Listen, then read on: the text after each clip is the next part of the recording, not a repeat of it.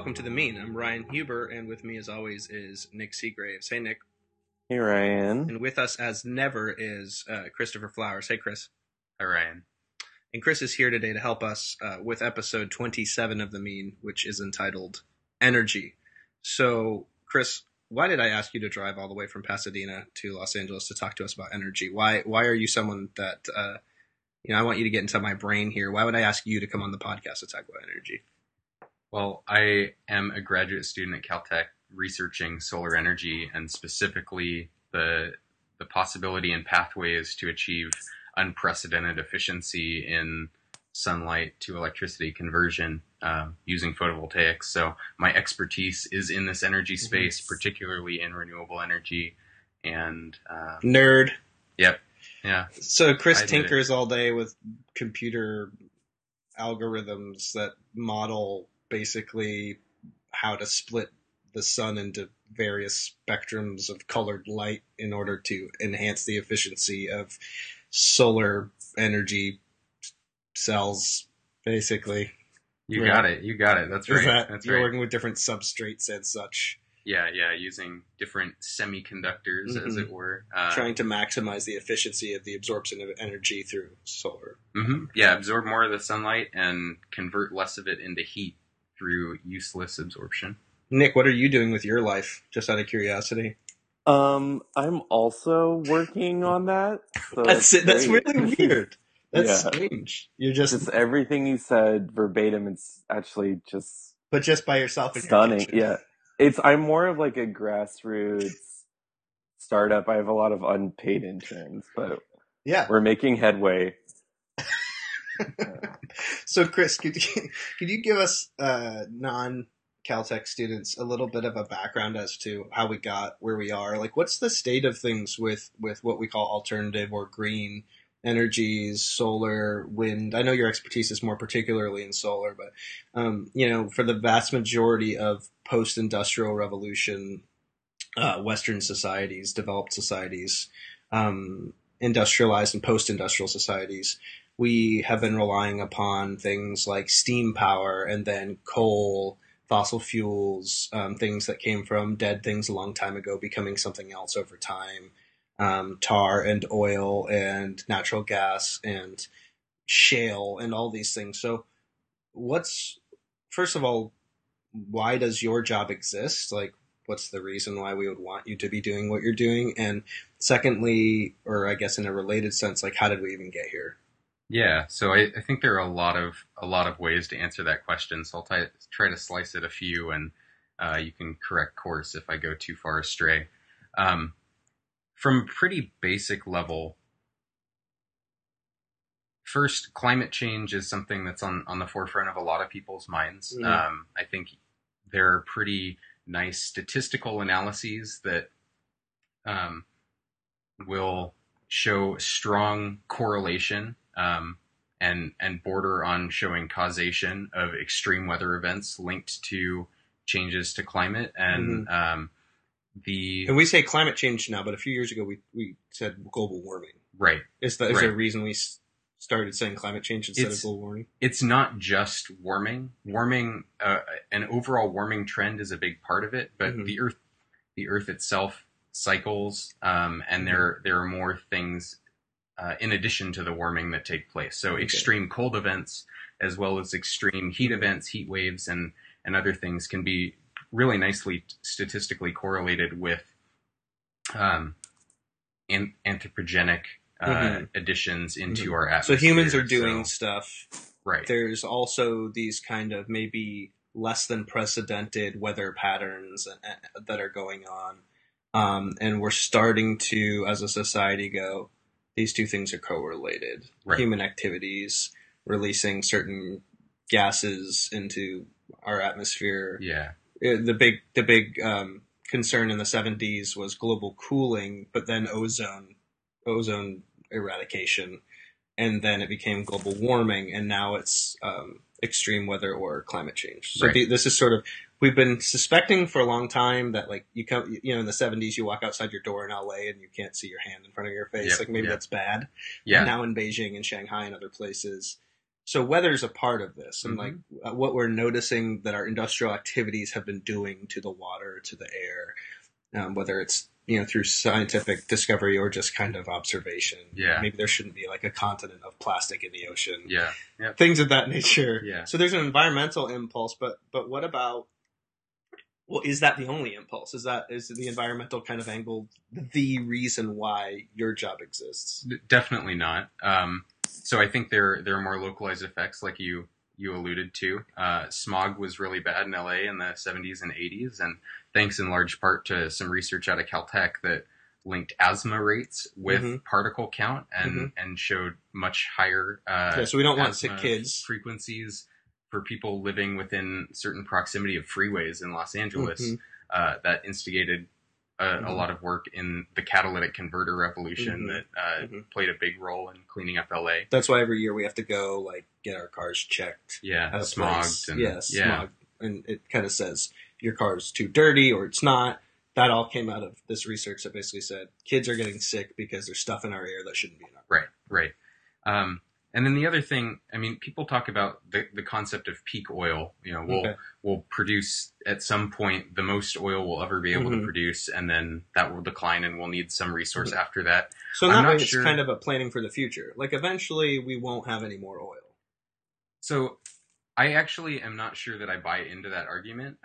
Oil will certainly get harder and harder to achieve, but if you think about it from a pretty basic physics perspective, thinking about the temperature on the Earth during its formative period, it existed in a state where there would basically be no oxygen, and we can extrapolate from that through photosynthetic processes, through plants growing and decomposing, and ultimately forming the hydrocarbons that are make up oil and natural gas and other things stored in the Earth. For those of you who didn't know, oil is basically rotten plant garbage. More or less, yeah.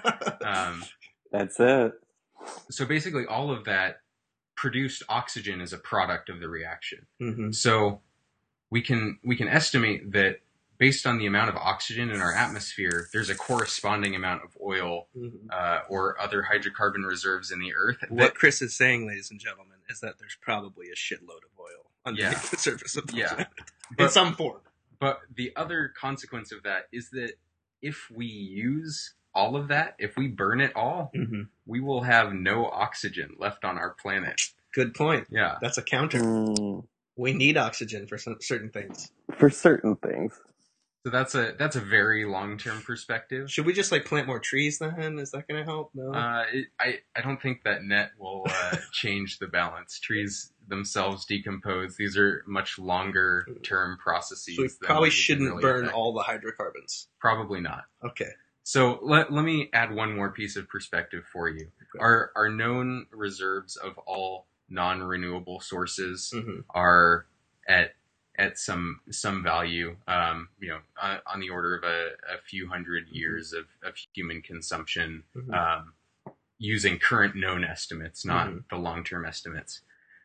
The amount of sunlight that hits the Earth's surface in any year is about 10,000 times higher than all of those known reserves put together. Remember those plants we talked about? This is how we get all these plants in the first place. Is that they photosynthetically harness this energy and grow, right? Right. And that's why they could even exist to rot and give us hydrocarbons in the first place, right? So the power of the sun is massively, in orders of magnitude greater than the hydrocarbons that we've harnessed thus far. Yeah, four orders of magnitude greater than everything we know about, not even what we've used. Yeah. So we should probably figure out how to do something with that. Yeah, it's a vast resource, and it's pretty pretty sustainable. Yeah, as long as the sun is sunlight. Yeah, it'll keep on shining. It's like a Meatloaf song. As long as the sun is burning, as long as the earth is turning, you better believe it that we're gonna be able to harness it. Yep. Yeah. Okay, so because we'll do anything for electricity. Yeah, absolutely. Unlike Meatloaf, who would do anything for love. Yeah. But we won't do that. Or will we? That's the question. Nick, do you have any questions thus far of Chris's analysis and or where we're at, why Chris's job exists? do you want to shame him in any way or tell him that his job ought not to exist thus far? No. I think it's great that you have a job.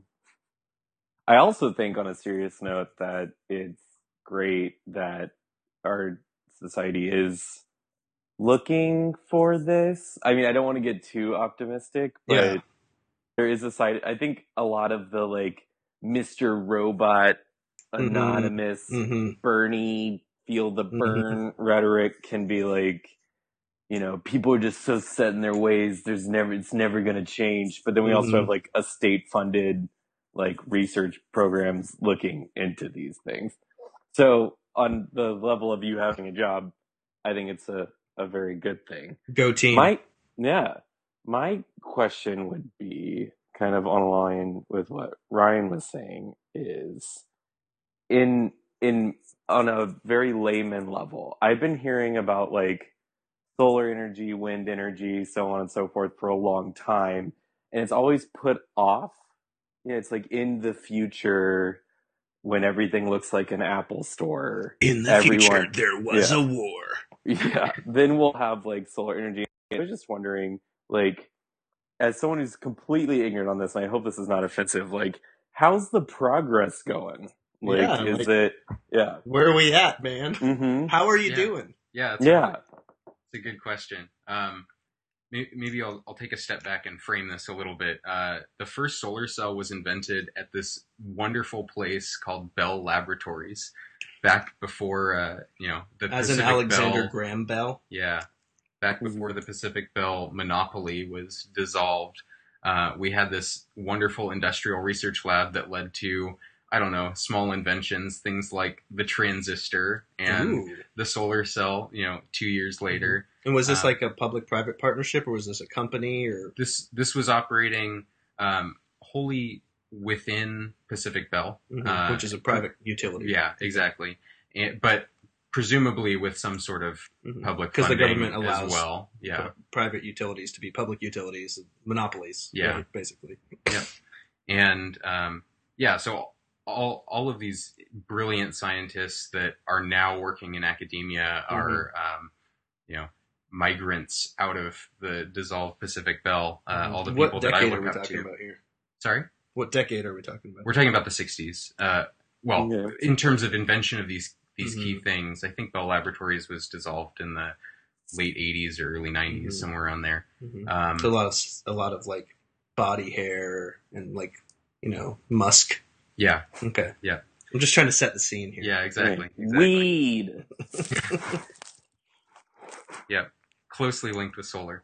Okay. And so that had efficiency in the range of a few percent. By the end of the 60s. What do you mean by a few percent? A few percent. So in terms of energy content of sunlight hitting the solar panel, a few percent, like 8% of that would be usable electrical power, and the rest would either be... How does that compare to like plants?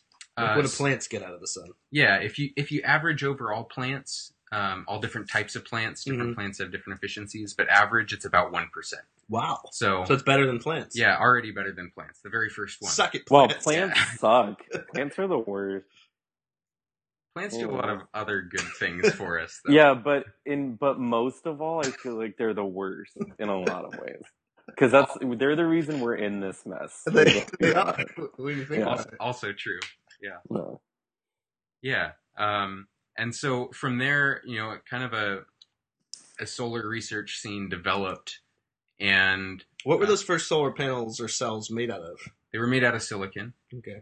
Like the dominant technology today, I think about 92% of panels today are silicon in some crystalline form. So either monocrystalline, which means there are multiple crystals that grow together. And they're kind of more shiny, speckled looking panels. If you see them out in the world today, a lot of times those are attached to phone poles, call boxes on the sides of freeways, sometimes on people's roofs. You can also have monocrystalline, which will look pretty uniform How about, like, across watches, the entire like solar-powered surface. watches? So a lot of those solar-powered watches or calculators, which were early applications of solar, were thin-film solar technologies. So either... That was later. either cadmium telluride or copper indium gallium diselenide, which when were those nobody being listening to this developed? In the podcast 60s here. Oh. 60s, 70s, 80s. I think 70s, Okay. 70s or 80s era. Yeah. Okay, and so like, was everybody pretty happy? Like, hey, we're getting 8%. Like, this is great. So I think that was good, but electricity is a commodity. Mm-hmm. There's no luxury electricity in the same sense that I can buy a luxury vehicle and Tesla can make sense in spite of the high cost of the batteries that it has to bundle into its car to work. Like, how much better can water be? You know what I'm saying? How much better? You know, it's like we all need it. Yeah. Like, as long as it's not poisonous, I can put it in my Brita. Exactly. Yeah. So, from a cost perspective, that was several orders of magnitude away from being cost effective. So the attitude, and this is kind of like pro-oil people's attitude, is like, that's cute. Yeah. Like, cool project. Yeah. But you're not going to power a city with it. Yeah. Right? That's been the resistance, I guess. Or not even resistance, but the kind of dismissal, right? Right. Has been like, okay. Yeah. And there was some body of research and, there was an oil shortage and gasoline lines, and Jimmy Carter put solar panels on the White House. OPEC. And then that crisis dissolved. Because politically, we respond to crises more than we do long term. Like, just as humans. Like, if there's a crisis, we go, well, we have to fix this. Yeah. And so when OPEC was strangulating the world supply of oil, there's gas lines, gas prices are up, we have stagflation economically. People don't like Jimmy Carter. We feel like he's weak. I mean, I wasn't alive, so we is a relative. So all this stuff is happening, and people go, we've got to have another way. Right. We've got to have, geopolitically, we've got to have another option besides these Middle Eastern countries run by these dictators who hate us. Right. Right? Mm-hmm. Yeah. And so what did we do? As a government, what did we do at that point in the 70s? I mean, there was some relatively small amount of funding. It was really basic research to try to figure out how could we both improve the efficiency of these panels, and really the efficiency achieved in silicon peaked by the 90s and was stagnant for over a decade and a half or so. And only but you're skipping the 80s. What happened in the 80s? In the 80s, we got more oil and everything totally, died no more out. Crisis. Crisis averted. Yep, exactly. Crisis averted. And when crises are averted, we go back to doing whatever it was we were doing. Like, more SUVs. Woo! Yep. Although SUVs are an invention in the 90s, I'm being anachronistic, but basically people were like, well, that was weird. Yeah. So, something else we did in the late 70s was the Department of Energy had a public-private partnership and invested in a little technology now known as hydraulic fracturing. Ooh. That, think about 40 years later, 30 years later, has yielded some results. Yeah, led to a production revolution, a technology revolution, which ironically has accomplished geopolitically what we originally wanted solar to accomplish, like in terms of not being as reliant on Middle Eastern oil. Right. But now it's because of the shale that's in North Dakota, Texas, and other places. Because of those, basically, could you describe the hydraulic fracturing shale thing? I know that's not your expertise, but you probably know more about it than most people do. When someone says fracking, or when someone says hydraulic fracturing, or when people talk about shale oil, what are they talking about? And why is it important? Yeah, so you can drill a well and then basically inject water, hydraulic, with some slurry. It's got sand particulate or other particulate in it that opens pores in the rock. It expands out laterally, opens and holds open these pores so that we can extract a much larger amount of natural gas. But it's a bit more destructive technique. But I think it's fairly benign. And it's happening at like 1,000 feet underneath the surface, or 2,000 feet underneath the surface, right? I think way, like way under the water table. Yeah, way under the water table. And so what's happened economically, I can chime in to say, it's created about 2 million jobs in the United States. It has made us a lot less dependent upon oil, Mm-hmm. especially from the Middle East and from Absolutely. Russia. And that has given us more wiggle room geopolitically. We don't go to the Middle East because we love their culture. Mm-hmm. Like the Middle East has been in the ancient world. The Middle East was important because of trade routes. Yep. But we have great planes and boats and things now, so we don't really have to worry about that. And in the modern world, the Middle East has been valuable geopolitically because of oil. Right. And so if hydraulic fracturing has led to less dependence upon oil and less demand for oil globally, first of all, that drops the price of oil.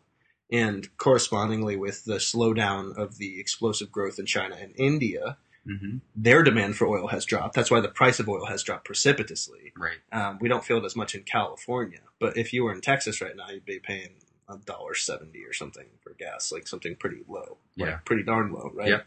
When compared to any other country or any other place. And part of that is this hydraulic fracturing. So the reason this matters is that was the result of basic research produced out of a private-public partnership that the government was funding. Exactly. Similar to some of the research that has produced some of the gains in solar technology. Right. So taking it back to solar technology, since the 70s when that was kind of happening, and then the 80s when we were like, yay, oil again, we're in charge, everyone's afraid of Ronald Reagan. When that happened and we kind of stopped funding this stuff, what did that do to the technology? It basically stagnated, and it did a couple of things. Silicon had been around since its nexus, and it continued to exist. Does it come from that one valley in Northern California? It absolutely does not. Silicon is pretty prevalent everywhere. It's I think the most. So that's not an ancient name? I'm sure there's Latin roots there. What's the difference between sand and silicon? So sand is largely composed of silicon dioxide. Okay. And so it's just oxygenated silicon, and sand or other SiO2 quartz that we would mine out of the earth gets refined in. Do we melt it? Sorry? Do we melt it? Yeah, we do. We melt down sand and we get the silicon. Yeah, we can get the oxygen out of it. There are a variety of processing techniques. What's the difference between sand, silicon, and glass? So, sand, and when I say glass, I mean like windows, like the glass we use for windows or glasses. There are a lot of looking glass. There are a lot of impurities in sand. There are a lot of impurities in certain glasses, and those can impart different properties. Can give it a tint. Can impart various other properties that make it absorb more or less. So glass silicon dioxide has what we call a large band gap, and that is a difference in energy states where there are electrons and not electrons in the material. The consequence of that is that glass doesn't absorb very much light, and it doesn't generate an electrical current because we don't want it to. When it does, yeah, for most purposes, we want glass to allow light to pass through it. Right. And electronically, it's an insulator, and that's perfect. So thanks, glass. Yep, exactly. We appreciate you. Unlike plants, doing a great job. Yep, exactly. So far in this episode, the hierarchy is glass at the top, plants way down at the bottom. Yeah, and then Jimmy Carter. Jimmy Carter below plants, because Jimmy Carter absorbs less than 1% of the sun's energy, for sure. He's an old person. For sure. They're always cold. Yeah, they're always cold. Yeah. Anyways, go on. He'd absorb more. So silicon, you get rid of the oxygen, and it goes from insulating to what we call semiconducting. Okay. And so it's in this intermediate range between metals that conduct electricity. Yeah, so they're not fully conducting. Right. And so why don't we want them to fully conduct? Well, if you fully conduct, then you can't really generate a voltage, which is what we use to extract electricity. Yeah. So we want a tiny gap. We want a relatively small gap. Yeah, and windows have this big gap. Yeah. Like glass windows have this big gap, and then conductors don't really have. Yeah, there's no gap. There's no gap. Semiconductors have like the perfect thigh gap. The perfect thigh gap, yeah. That's why Versace uses them in runway modeling. Yeah. Okay. So this gap is linked to what wavelengths or what colors of light the semiconductor can absorb. Okay.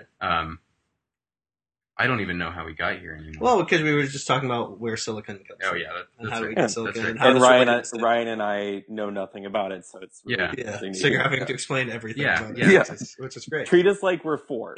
Okay. All This right. is sand. This is glass. This is a semiconductor. Can you say that with me? Semiconductor. Would you like some goldfish? Semi-tractor. I would love some goldfish. So after so this, like silicon, you're talking about like in the 80s, where basically we had gotten as far with silicon as we were going to get. not quite, but by the 90s certainly. Mhm. But I guess what I wanted to say was the result of this research glut in the 80s was that all of these competing materials that we had been researching Mhm. prior to this glut basically died off. They didn't have the longevity or the level of development Mhm. to sustain themselves through Mhm. through this valley of death, effectively. Mhm. So basically, we had to choose how to spend limited resources Mhm. because the resources were not flowing as they had before. Right. And if you had something that was more of a nascent technology, it was more infant, Mm-hmm. then it hadn't been able to show as much promise. And Right. because it hadn't been able to show as much promise, all that funding went to something that was more established Right. and had more of a proven track record, a proof of concept, which Mhm. was silicon. So all these other materials, basically, they were like, sorry guys, you're not going to get the money. Right. Okay. Right.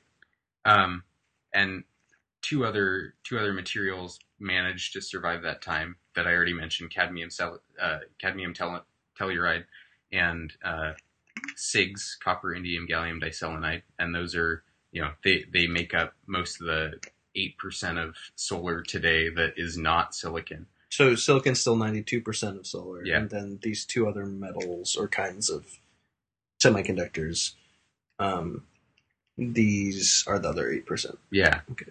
Yeah, and so really, since the 90s, a lot of research has been put into this area, and I think we're really at a point where solar photovoltaics is a developed technology. Okay. It's no longer It's a here. developing technology, at least from the perspective of silicon. It's a commoditized product. Between 2010 and today, the amount of solar installed has probably doubled 2 or 3 times. So in the world or in the country or both? Both, yeah. Aren't the Chinese making this more efficiently cost-wise than we are? Yeah, so Chinese are killing it, right? One thing that happened was in 2004, the amount of silicon used by solar panel manufacturers started to approach the amount of silicon that was used by integrated circuit manufacturers, the Intels and AMDs of the world. And what this led to was a polysilicon shortage. Yep. And the price, for basically the only time in the history of solar development, it started to increase slightly over time. And there was a big boom of investment in startup technologies that were either based on ideas to reduce the amount of silicon that needed to be used, or were using alternative materials. This is what happens in marketplaces when you get competing sectors using the same raw materials, is that there's now an incentive for people to try to figure out whether there's an alternative. Yep. So if you run out of strawberry jelly, there's an incentive to say, well, can we turn these raspberries into preserves or jelly, Yeah.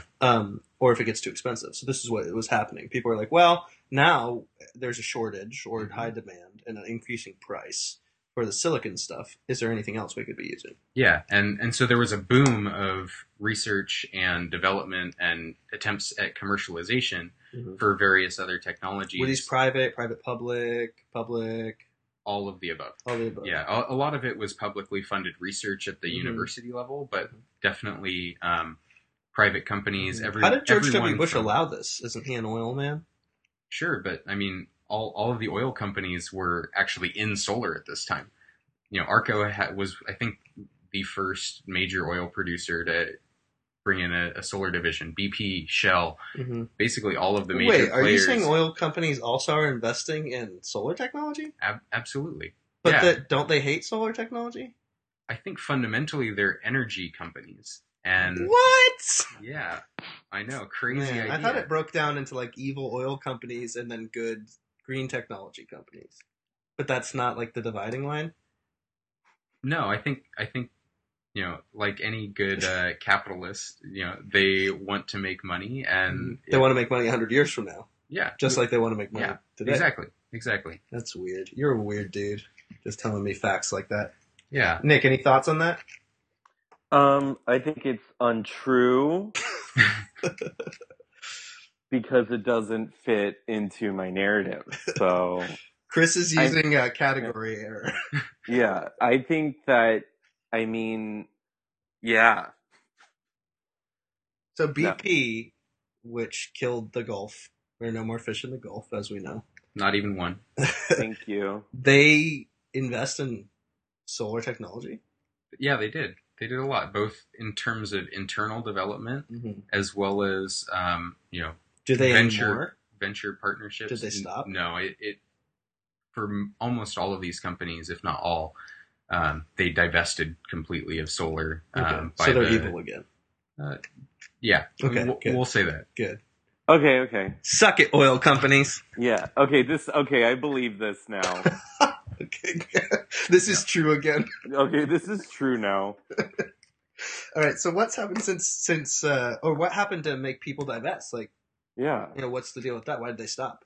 Yeah, a lot of things. I mean, people largely were looking at these alternative technologies to silicon at the time, and then more polysilicon refineries were built. The silicon price dropped back down. So people were like, never mind. Yeah, and so it reemerged as the dominant technology. It sustained a cost advantage, and a lot of these endeavors that was a close one, were unsustainable. Yeah, and went belly up. Solyndra. Yeah, tell me about Solyndra. So this Solyndra is like a buzzword. It's a company that was like invested in by private and public sources of funds, and it's used as by Republicans as sort of like an example of when the government picks a loser, so to speak. So what was Solyndra? Like, what was that? So Solyndra was one of these companies that emerged in the 2005 to 2007 time frame, with a non-traditional PV design, PV photovoltaic technology, solar panel design, and they were basically making a bet that by changing the form factor of their panel, they could get around the silicon supply constraint. And when their assumption by using less silicon, well, actually, I'm not actually sure if they were using silicon or an alternative material, but so either by using no silicon or by using less, right? One or the other. Yeah, but they were operating on the assumption that silicon would not come back down in price and reclaim the solar market, and that assumption turned out to be wrong. So whatever investments in that company were lost, whether it was public, whether it was private, but there also seemed to be some less than earnest reportings when they applied for this Department of Energy loan guarantee program that led to this whole fiasco. So they may not have been fully forthcoming about the actual financials going on. Yeah, I believe the federal investigation concluded that there was fraud. I think there was fault probably on both sides, and that the people on the Department of Energy side reviewing the documentation submitted overlooked some things or failed to catch some things that would have been indicators of this. Thanks, Obama. Yep. Wow. But this was during the Bush administration, right? But anyways, thanks, Yeah, Obama. I guess so. Yeah. Thanks, someone. So did anything good come out of this whole situation? Well, so I think people like to single this out as a failure of crony capitalism. Yeah. Right? This is the government picking winners and losers. But they're investing in a portfolio. The Department of Energy loan guarantee program, like any venture capitalist even, you don't have a 100% expectation of success. You don't pick all winners. Yeah. Unless you're me. If you look, which is why I'm independently wealthy. Which is why you should go into Vegas. Yeah. But if you look at the portfolio overall, even including the $500 or $600 million loss that Solyndra was, the total losses are something like 750 or 800 million. Which I have lying around. So the interest money that they've earned back from this loan program, even including that major loss, exceeds what they've lost in net total. So suck it, banks. Yep. So basically what that means is this loan program has net made money for the federal government. Now there's some question as to whether the government ought to be making returns on taxpayer dollars or whether they ought to be using them for something else. Yeah. I don't know that they need to be operating as a capitalistic private entity. Maybe Why not? Well, Give me one good reason, because I can't think of one. I mean, right now. I think if you think about opportunity cost, somebody else may be able to use that money to do something more efficiently. Well, and if we're concerned at all about government corruption, if the government is a source of funding for private companies, then it gives more incentive for there to be special interest lobbyists, people that will bribe or even legally influence through campaign contributions, politicians that could potentially make business good for them. So it's a reinforcement of a corrupt political process, basically, right? Yeah. That is a potential negative outcome. So what's the difference between the government helping with like the first stages of research, like through Caltech, or the government like investing in companies through loan guarantees? What's the difference between those two things? So I think the goal is actually the same in both cases, to some extent. So truly basic research, I think the goal is to understand new things, to really intrinsically develop ourselves as a human species in our understanding of the world, and through understanding the world, develop new technologies, apply it, or even just create, enable ourselves to reach a higher level of Zen, or play more video games longer. Okay. Then there's applied research, which is specifically technology focused, and that's the sphere that I find myself in. And that's typically to develop a proof of concept or to bridge an early stage development gap. So to get from the point where I can make this thing in a lab and it will work once, to I think I can make this thing in a manner that will be cost effective and I can do it 95% of the time successfully, where I can then take that idea to a venture capitalist or to someone else that will invest and help me scale the technology further. Now, the loan guarantee program addresses, I think, the same thing in that this applied research is bridging an early stage valley of death where there's basically no existing funding from companies to work on. Because they don't want to risk. Right. Yeah. Early stage, long-term outlook technologies,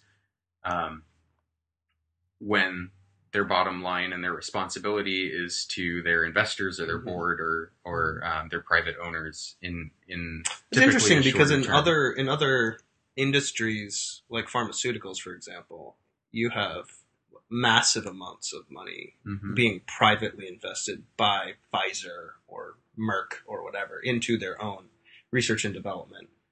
Why wouldn't it be the same case with private energy companies, that they would be willing to do their own in-house? Is it because other energy sources are so much more efficient at that time? Is it, you know what I'm asking? Does that make sense? Yeah, so there are a couple angles. I think one, there is a lot of internal investment in research and development. It's just not necessarily as fundamental or as far from where their current expertise lies. So they're kind of gradually, it's almost like the roots of a plant seeking, they're like gradually building out from their expertise rather than hopping over to a completely different, sector. Yeah, and typically even that is on a shorter term time scale. I mean, pharmaceuticals, I think, maybe has one of the longer timescales in terms of drug development, and they try to minimize that as much as possible so they can profit during the patent viability period and before generics can come in and decrease their margins. But what do we have? 20-year patents on medication? And other countries have like 7 years or something like that. That's why the Trans-Pacific Partnership negotiated. That's one of the major sticking points is how will U.S. companies, especially pharmaceutical companies, who want to sell their medicine to China and other countries, but they want to have their patents because China has already allowed their own companies to violate our patents, Right. like on our companies. Yeah. So that's one of the sticking points is like how long, once you sink millions or even billions of dollars into research, how long ought you be able to solely profit off of that technology? You know, that's an ethical question. It's a philosophical question. It's an economic question, in terms of incentives. And so that's a whole other can of worms. But so you're saying in the energy sphere of things, it works a little differently, or is it basically the same? A little. I think it's both the same and different in that I think the outlook tends to be a little bit shorter term. Certainly there are longer term endeavors. Like I already mentioned, the shale revolution was definitely a long term research and development endeavor that came to fruition. But oil companies are not typically, I think, investing in solar in part because it's competing with their own business to some extent. Yeah. I mean, if you think strictly about electricity generation, petroleum is only 1% of electricity generation, so there's not really any competition there. Natural gas is about a third. But back to the point I wanted to make is that there's this early stage R&D valley of death, and then where the DOE loan guarantee program comes in is it's bridging a subsequent valley of death. So there's two major valleys of death so far. Yeah. And there may even be another one. And that's that new technologies that are not scaled have a difficult time competing with massively scaled incumbents. Because they're more efficient because of efficiencies of scale, right? Like there's already millions of cars, millions of gas stations, dozens and dozens of refineries. We've been able to get more efficient with our miles per gallon in automobiles. We've been able to get more efficient with, hybrid technologies. And so we've been working on internal combustion and things of that nature based on fossil fuels for over 100 years now. So that's an enormous advantage over something that was invented by some hippies in California 45 years ago. And if I can borrow more capital now, then I can scale up my new technology much faster than I would be able to. So why aren't VCs stepping in at a higher rate on this? I think it's by beyond VCs, I mean the venture scope. Capitalists. Yeah, I think it's beyond the scope of what venture capitalists have available to cover. So why doesn't like Bill Gates or Tim Cook step in and just throw some? Why doesn't Elon Musk do more? I mean, he has Solar City. Yeah, I mean, I think they are operating in this space. They are backing some of those costs, and how much would it cost to make solar energy at least competitive with fossil fuels? So depending on who you talk to, I think you'll find that solar energy already is competitive with fossil fuels in some certain regions. Rock and roll. A few places without incentives, and a lot of places with current, federal investment tax credit incentives. And that's basically Solar City's business model is with the federal. Let's say we didn't have the federal tax incentive structure, though. We're talking about actual competition. Let's say in a free market, like how far are we from it being a competitive technology, like in Arizona and California? So on an unsubsidized basis, I think the cost of solar at a utility scale. So I'm going to put a huge, 100 or several hundred megawatt plant out in the middle of the desert and use the electrical grid to pump electricity into Los Angeles. Yeah, it's about $1.40 per watt unsubsidized. And so another, 40 cents or so off of that will make it highly competitive. What's the per watt cost of like a coal or natural gas burning power plant or nuclear? So that's not actually a great comparison. So let me do a translation for you. That per watt cost translates to about 10 cents per kilowatt hour of electricity consumed. So a kilowatt hour is that's like a unit of energy. Yeah, it's the equivalent of joules or something. Okay. And so that's what you'll get charged in on your utility bill. Utilities typically sell electricity in California at something like 12 cents per kilowatt hour. And they generate electricity around the 6 cents per kilowatt hour mark. Okay. So And we're talking about right now kilowatt hours. We can get solar at about 1.2 or sorry, 12 cents at 12 cents per kilowatt hour from solar. It ranges by location. So there are power purchase agreements in Texas that have been signed at 5 cents per kilowatt hour. That's cheap. That includes incentives, but what if it didn't? Not bad. If it didn't, I think it's around 8 to 15 cents, depending on where you are. Yeah, definitely doable. It makes sense for a lot of residential consumers where you're comparing against the rate you pay to the utility rather than the cost of generation. Although those installations tend to be a little bit more expensive. So like if I lived in these areas in Texas and I had a huge house and I wanted to power it and I want it to be cheaper than what I'm paying the power company, it might make sense for me right now to put a bunch of solar panels on my house. Absolutely. Awesome. And it definitely does in Southern California, in most of the southwestern United States with the available incentives. And that's SolarCity's business model. The incentive exceeds the amount needed to maintain cost parity. They have the money to front the upfront cost of solar, and so why do we need you profit then? From that? What are you giving us if we're already there? So that is kind of I think it's a little bit short-sighted in that the electricity grid as it's currently developed has some capacity limitations. Okay. Solar is fundamentally an intermittent resource. It's affected by things like cloud cover. It's affected by things like, I don't know, night. Yeah. So unless you're the Old Spice guy and you make a second sun, that is an intrinsic limitation.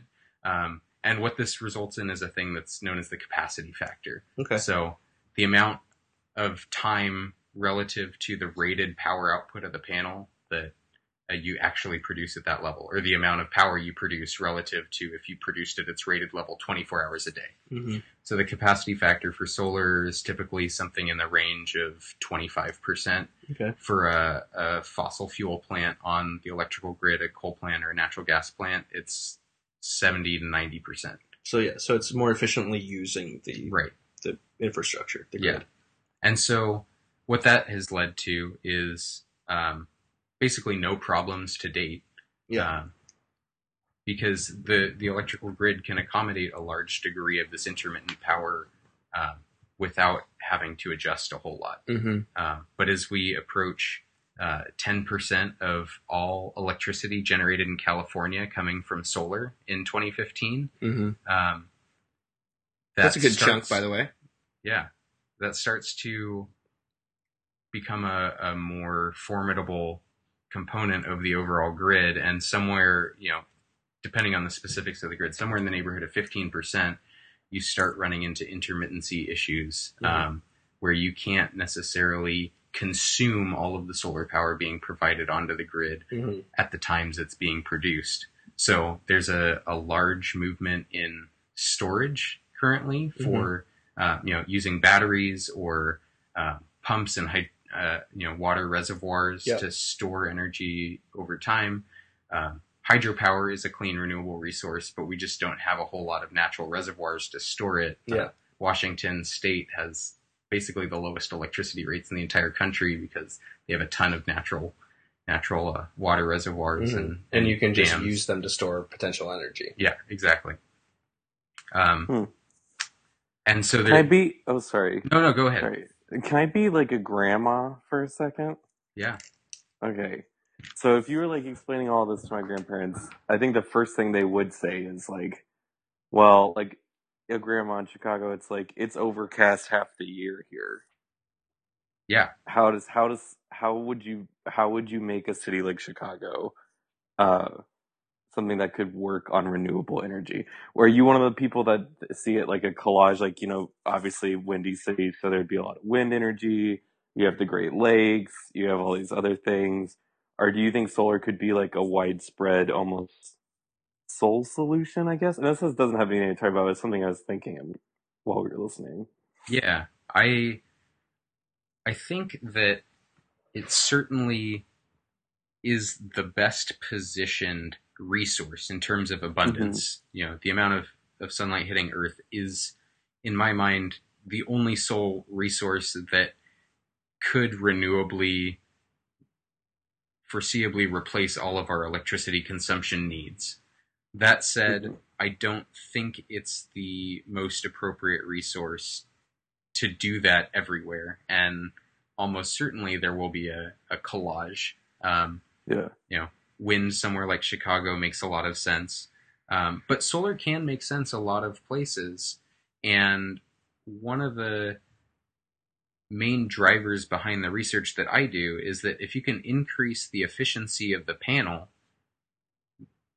then you can provide more power net averaged over time and make a cost competitive argument in places that even have, you know, a high degree of cloud cover. Places like Chicago, places like New York, which strangely is one of the highest solar penetration states in the country. Yeah. So you're saying, like, with the increase of ways to store it and efficiency on the panel side, it could become a solution almost everywhere, really, once we get the technology up to spec. Yeah, and I think I think it probably won't do that. And the reason it won't is storage is on a much delayed learning curve relative to solar, so it'll take a while to get there. Another reason I think it won't do that is that, at least in the United States, there is a ton of grid infrastructure that we've already invested in.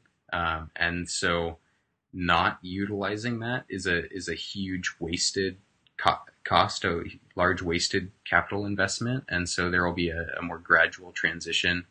And then really the biggest reason in my mind is that electricity is only something like a third or 40% of all of the energy that's consumed in the United States. And so let me ask you a question you might not know the answer to. I could imagine that part of Tesla's plan is to have these car charging stations around the country and to eventually have those be solar powered. Yeah.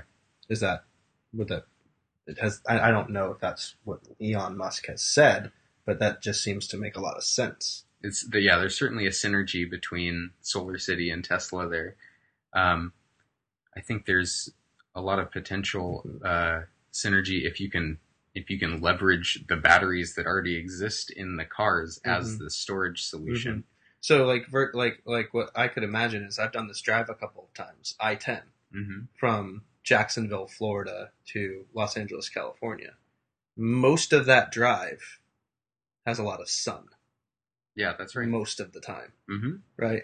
And if you're talking about a Tesla with a 250-mile range, which is what they're trying to get to rather soon, right? The Model 3 and all that. Then you're talking about if you can have every couple hundred miles these car charging stations, which they're already building right now as we speak, and have most of them be at least partially solar powered. Now you're talking about being able to travel across a continent without the aid of fossil fuels. Yeah. Or with very little use of fossil fuels. That's an incredible achievement. I wholeheartedly agree. And the solar powered plane just completed its journey, right? Yeah, although pretty far from what we expect from jet fuel powered planes. Maybe I'll just tell you about something you might not know about, and that's this thing called a thermophotovoltaic.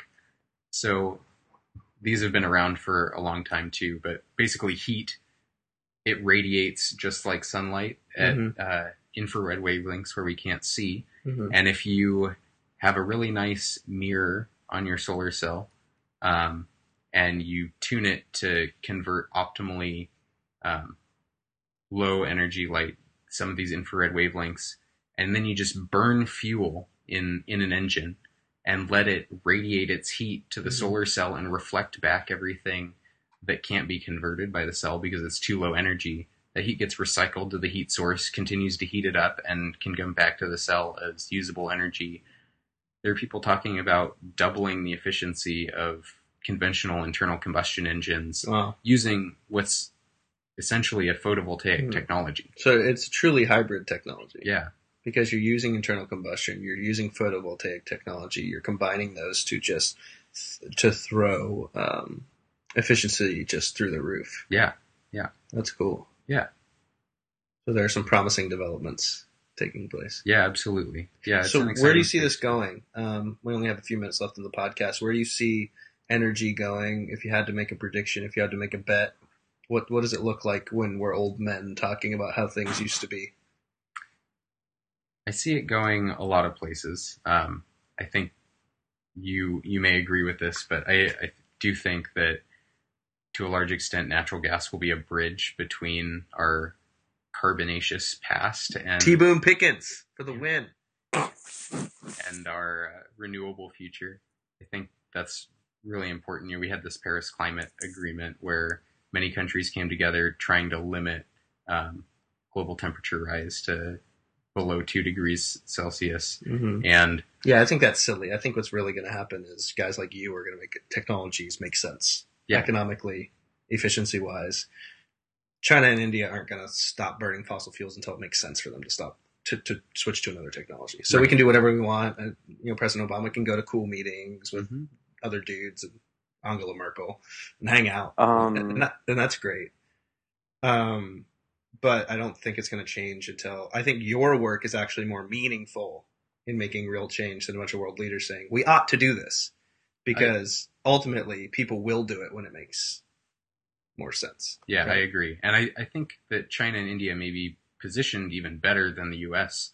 to adapt quickly. Because they don't have the old grid, right? Right, exactly. Much in the same way that the cell phone infrastructure in a lot of East Asia very, instantaneously surpassed that of because the they didn't have the old. They didn't have the old one. That's just why I've heard sonograms in Africa are better than a lot of them here because they just got the newer. They just got like the better technology. Yeah. Once they were able to get the technology, they got the newer kind. So if, they didn't have to deal with like, oh well, we already sunk cost into.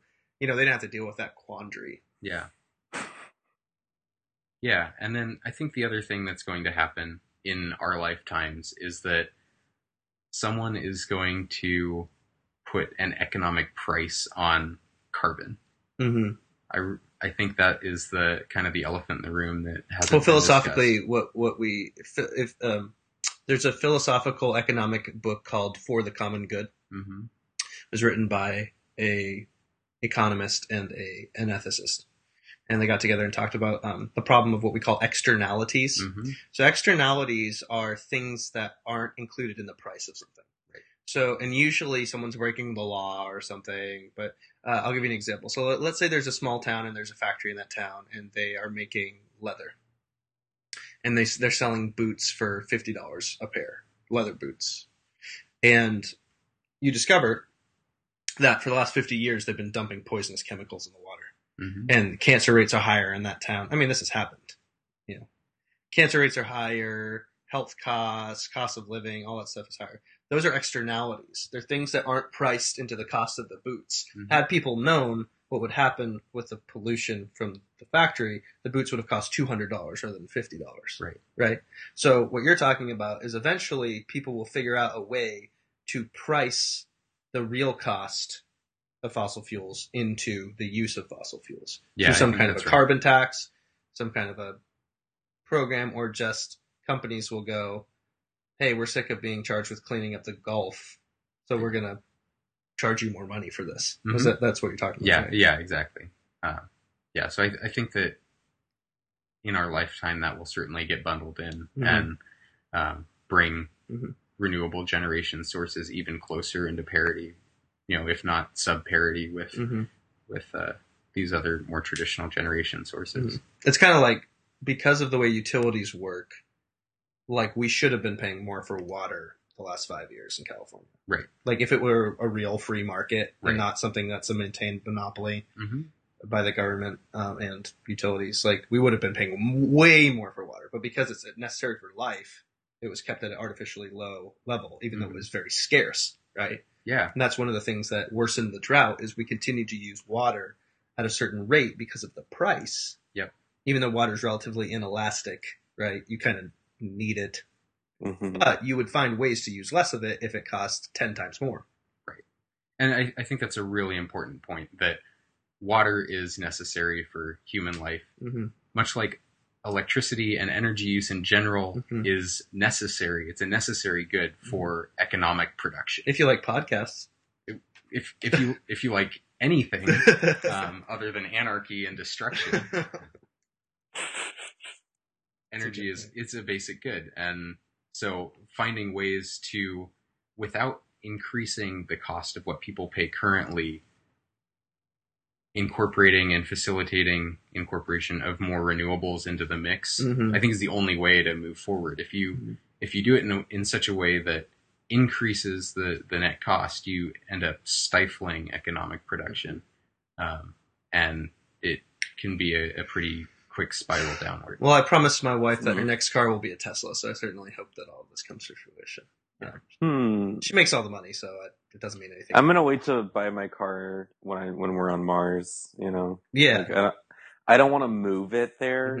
Like I feel like that Venus really would be a lot better for solar, right? It doesn't have like clouds everywhere. It's got a pretty nasty atmosphere. Yeah, poisonous. Let's forget it. Let's go to Mars instead. Okay. Yeah. Nick, got any takeaways for us? Any thoughts from your perspective of what we should be thinking about? I mean, Chris has given us a massive amount of perspective and information here. One last thing before, Nick, you answer that. Chris, in all seriousness, what is your research hoping to contribute in terms of the technology? Is it silicon? Is it not silicon? Like, what are, you've told us kind of where the industry is. Why is your research potentially impactful? Yeah, so I think my research is potentially impactful for two reasons, and in the present, one more than the other. When we first started, I think there's a potential to make a big impact through drastic increase in the efficiency of solar production, as long as there's a scalable pathway to manufacture. As long as you're not using like platinum or diamonds to make, Yeah. We don't use silicon. We do use more expensive materials, but we also use relatively inexpensive optics to focus the sunlight down onto those materials and use less of them. So that is a potential big impact. But I think the more important impact of the work would be to motivate other people to think differently and outside the box about photovoltaic power generation. Not just the one thing that's been kind of working. Right.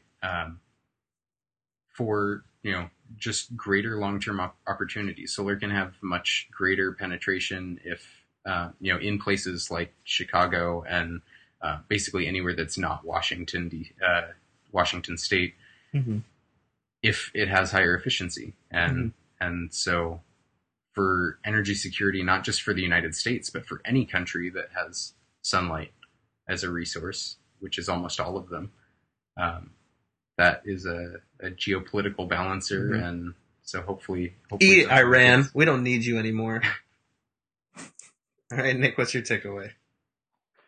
Yeah, I mean, I think it's refreshing to hear this from a non-soapbox perspective, I mean, just someone talking about things that exist. Yeah, just being able to, I think it's a reminder of like, if maybe political discussions could have this air to them about like, okay, so I don't really, when you say silicon, I am thinking of like an HBO show and breasts and like other things. And so can you just tell me what that is? And so we actually know what we're talking about. Yeah. It's almost been, I know we've brushed on some economic theory and some political concerns and market forces, but it's almost surprising how not political this sounds. It sounds very much like this is a new area that needs development and needs young minds and needs... Yeah, I feel like this podcast could have had a lot more moral outrage. Yeah. Well, in most of the conversation about these things, at least on the popular level, is always wrapped in that. It has pictures of like a whale dying on the shore, or on the opposite side, I don't know, like the phrase liberal elitism or something. And I think I really appreciate you, Chris, for just being able to walk us through this and being able to just see it from in a weird way, a working man's point of view, as opposed to like a pundit. And for me, it's as an ethicist, we have to do several steps in our ethics. The first one is description. So we do description, analysis, evaluation, and then some kind of suggestion of application or praxis, right? That's our process. I see a lot of people in my circles, which tend to be more social justice oriented and arguing about what we ought to be doing. I'm at a left of center graduate school. A lot of people interested in the intersection of spirituality, religion, and justice and law and ethics and things of that nature. But what I see is there's often a weakness in the first step. There's often a weakness in the description step. Like people will be outraged about something and I'll be like, well, tell me about what your understanding of that is. And sometimes it's a fairly inadequate understanding of the problem on the ground. That people see a problem and they go right into the sort of outrage of like, we need to change this right now. And they don't stop to really gain a robust understanding of what's going on. And I think that's a huge weakness because you end up saying, well, this needs to stop right now. And no one has, like, I'll give you one example. Like, we need to stop companies using labor to make t-shirts in Bangladesh. So like my first question to people is, compared to what? Like, what were these people that are... there's no doubt that there are awful working conditions in Bangladesh. I just want to know what these people were doing before, right? Because if their life was worse than that before than now, maybe we shouldn't stop. I mean, I'm just throwing it out there. We should still try to say, let's buy clothes from companies that we agree with their practices more, use our dollars and do all that stuff. But if there's an assumption that these people's lives have been made worse by these companies, and that's not true, that disintegrates the entire ethical argument, right? Because if the premise is not true. And so I think the value of what you've helped us with today is in the energy and renewable energy and solar energy. In this sector, you've given us a little bit more of that first step of description so that we can, as an ethicist, I can go, well, okay, what now makes sense to say we ought to do this, given that I have a little bit of a broader understanding of what's going on with alternative and solar energy. So thanks for providing that for us. Yeah, absolutely. Absolutely. That was weird. Yeah. Hey, Nick. Yee. What are we talking about next week? Oh, my. Do you want to... Oh, man. Do you want to talk to Mike McCann again, or do you want to just make him shut up forever? I mean, he was texting me about Foucault primary sources yesterday. Whoa, power dynamics. He's probably into it. He and I have been wanting to talk about superhero movies. Okay. Are you up for that? What if we do superhero movie / Beyonce's new album? Let's do that. So okay. let's call it superheroes because Beyonce's a superhero. Okay, perfect. And we'll just kind of include it in that heading, and we'll try to get Mike McCann on. But for now, this is episode 27. I mean, this has been Ryan. And Nick. And Chris. And two of us will talk to you next week. Bye. Bye. Thanks, Chris.